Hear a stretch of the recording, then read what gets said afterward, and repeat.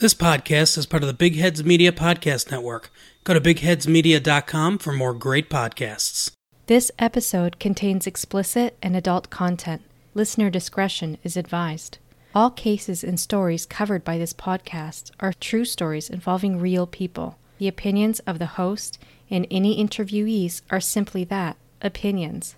The credibility of any witnesses and what they say is to be determined by the listener. Everyone is presumed innocent until proven otherwise in a court of law. He had already been driving for 8 hours and on the road for much longer. He needed sleep.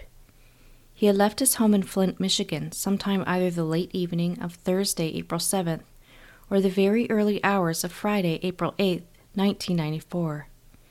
He was scheduled to drive to the American Axle and Manufacturing Plant in Buffalo, New York, where he was to pick up a cargo shipment of automotive axles to deliver to the now-defunct GMC truck and bus plant in Pontiac, Michigan. He made it to the American Axle and Manufacturing Plant. He picked up his cargo, but he never made it home. This is episode 15 of True Crime Real Time, The Open Road, covering Michael Lovejoy's story. And this is your host, Genevieve Germain.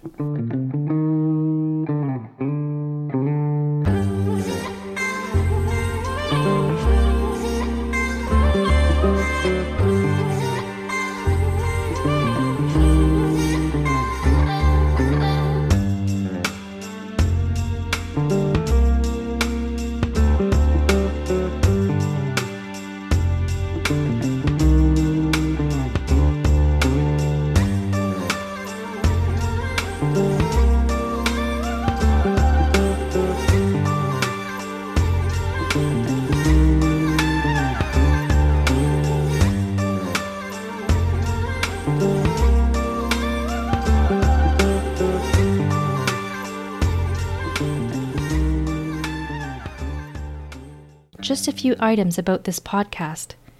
True Crime Real Time is a bi-weekly podcast covering missing persons and unsolved murders. We're available across many platforms such as Castbox, iTunes, Spotify, Google Play Music, and many others. Links, information, and pictures relating to the cases or stories we cover can be found on our website at www.truecrimerealtimepod.com or on our Instagram account or on our Facebook page. The links to Instagram, our website, and our Facebook page can be found on the podcast channel description. Photos, as well as any other information, are generally posted at the same time as when the episode is published. Now back to the show. Michael was a big guy. He had broad shoulders and would tower over almost everyone. He stood 6'6" and weighed around 200 pounds, and he hated the heat. Couldn't sleep if it was too warm. Even though he was a tall man, he wasn't imposing. He strongly believed that any conflict could be resolved by talking them out. He wasn't a fighter, and he didn't like weapons. Michael lived in Flint, Michigan. This was the Flint before multiple financial emergencies were declared, and the city needed to have unelected emergency managers run the city. This was Flint before the scandal in which government officials ignored evidence that the city's water supply was contaminated with lead. This was the Flint at the cusp of becoming one of the leading cities in the United States for violent crime. A city where the many citizens fell below the poverty line at more than half the household income of the state median. A city on its way to becoming a top contender for the worst place to live in the U.S. This Flint was a far cry from its former glory. Flint was once the largest single manufacturing complex of General Motors. However, the closing or relocation of various General Motor plants in the 1980s and early 90s led to a shrinking economy, high unemployment rates, and a mass reduction in population. This is the Flint where Michael lived. Michael loved to drive. Give him the empty road and he could go for hours, which is why it wasn't a surprise when he landed his dream job of driving a big rig all over North America. He started working at Michigan-based RTS Transportation at the end of February or beginning of March 1994. He was only 5 weeks into his new job. On this trip, he was to drive to the American Axle and Manufacturing Plant in Buffalo, New York, to pick up a cargo destined for the GMC truck and bus plant in Pontiac, Michigan. He left his house either late Thursday or early Friday.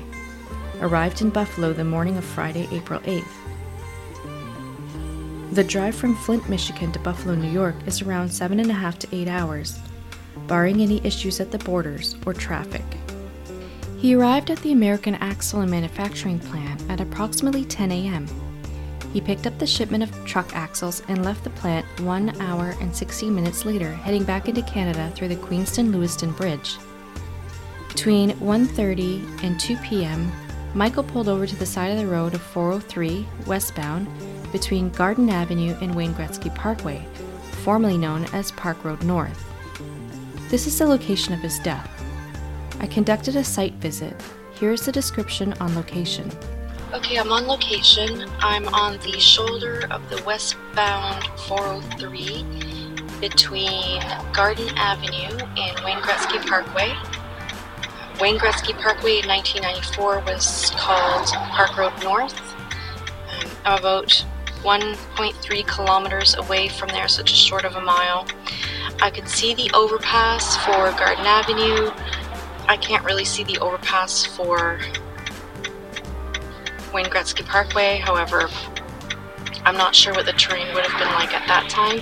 There's a bit of a hill that goes up that blocks that view, and I'm unsure if that was built up in 1994. Now, if that wasn't built up in 1994, then you'd probably see the overpass. So that being said, I just want to specifically say that we're not directly under an overpass or very close to one.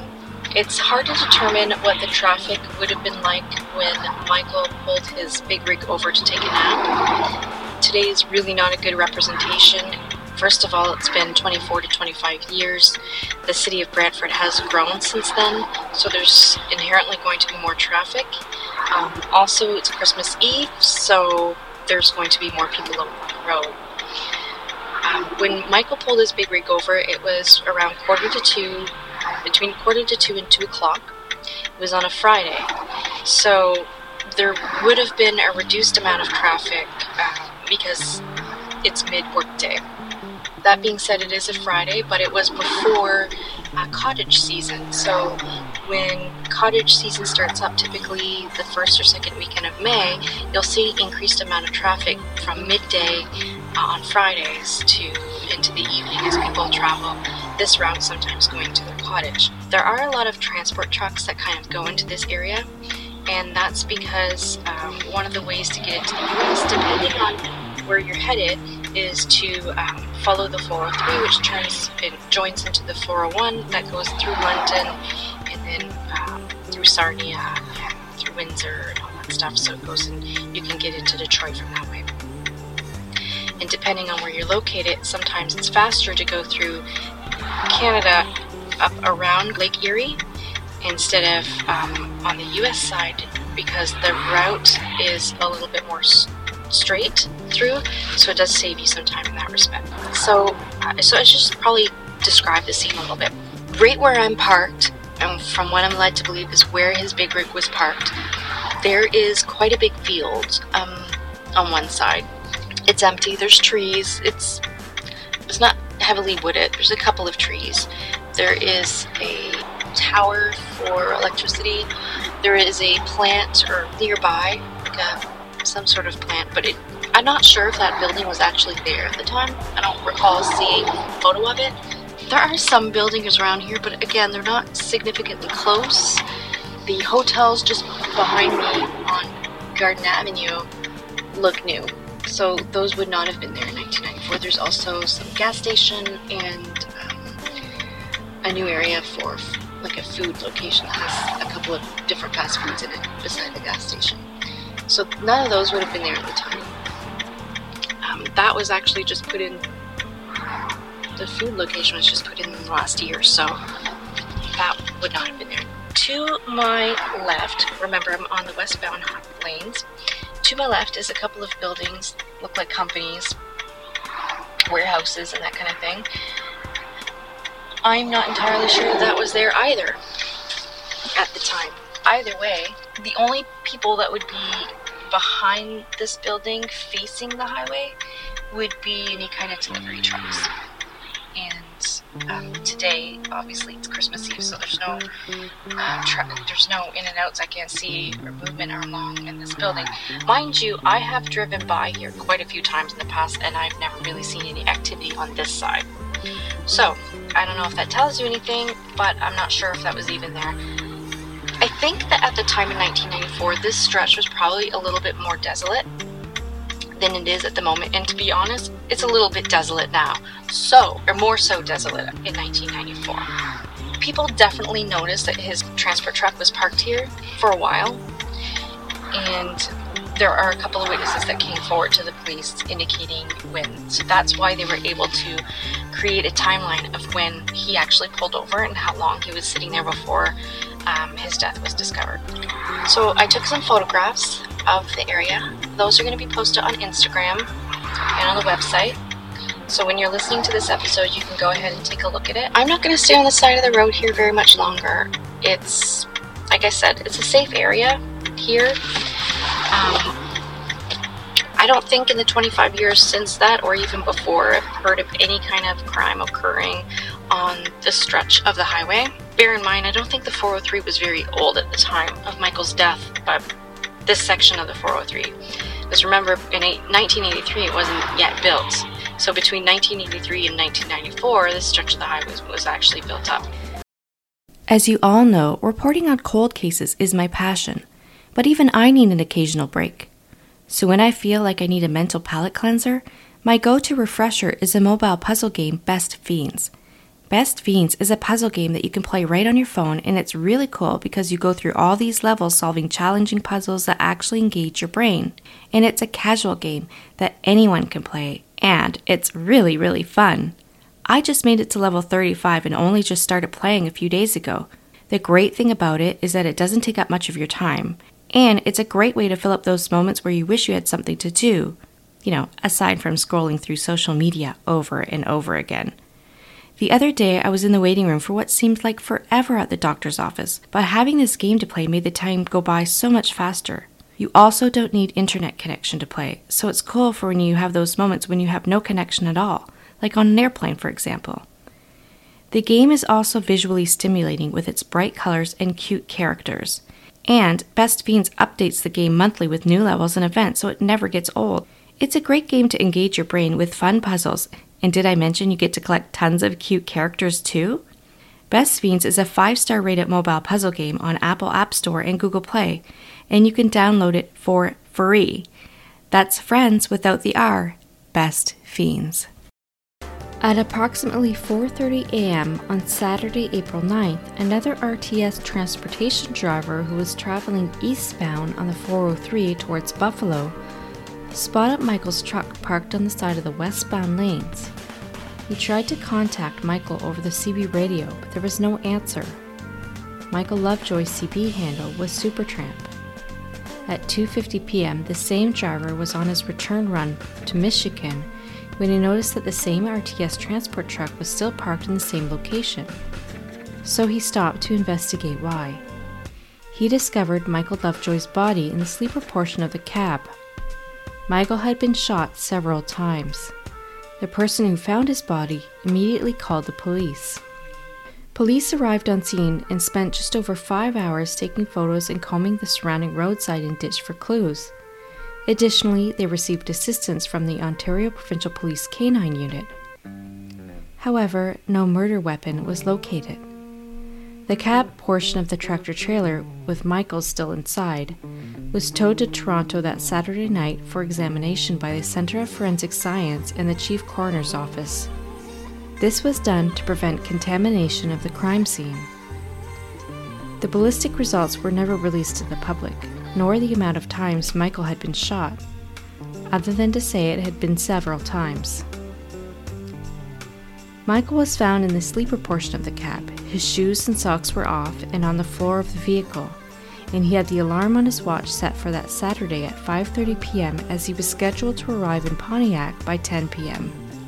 Robbery was ruled out as a motive. His wallet lay undisturbed in the cab, and the cargo was not touched.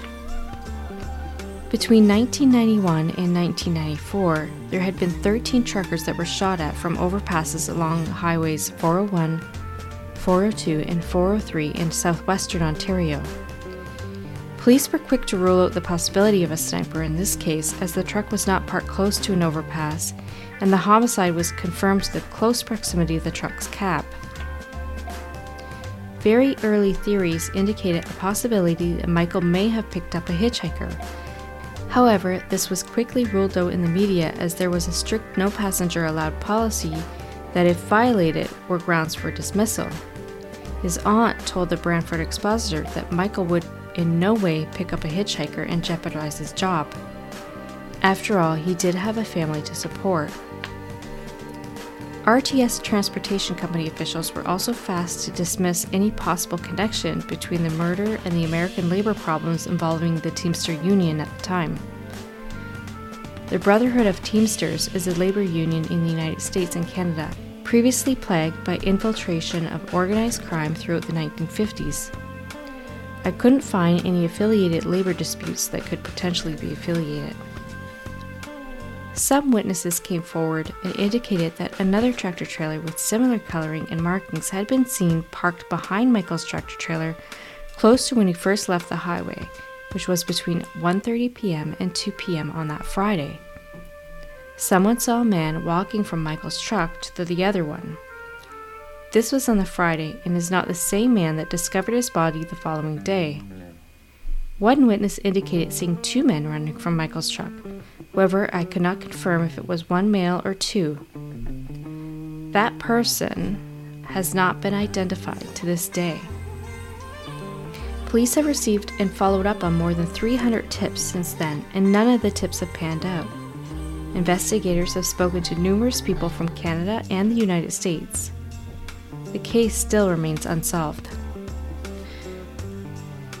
Michael was 35 years old at the time of his death. He was married to Linda and had one son together, Billy, who was 10 at the time. He has also a 12-year-old stepson.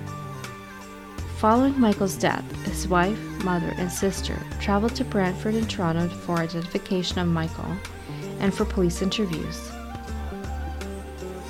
Michael's murder was one more blow to the family, as Michael's father, uncle, and grandfather had all passed away within the past 2 years prior to his death. To recap what we do know, Michael Lovejoy traveled from Flint, Michigan to Buffalo, New York, cutting through Canada.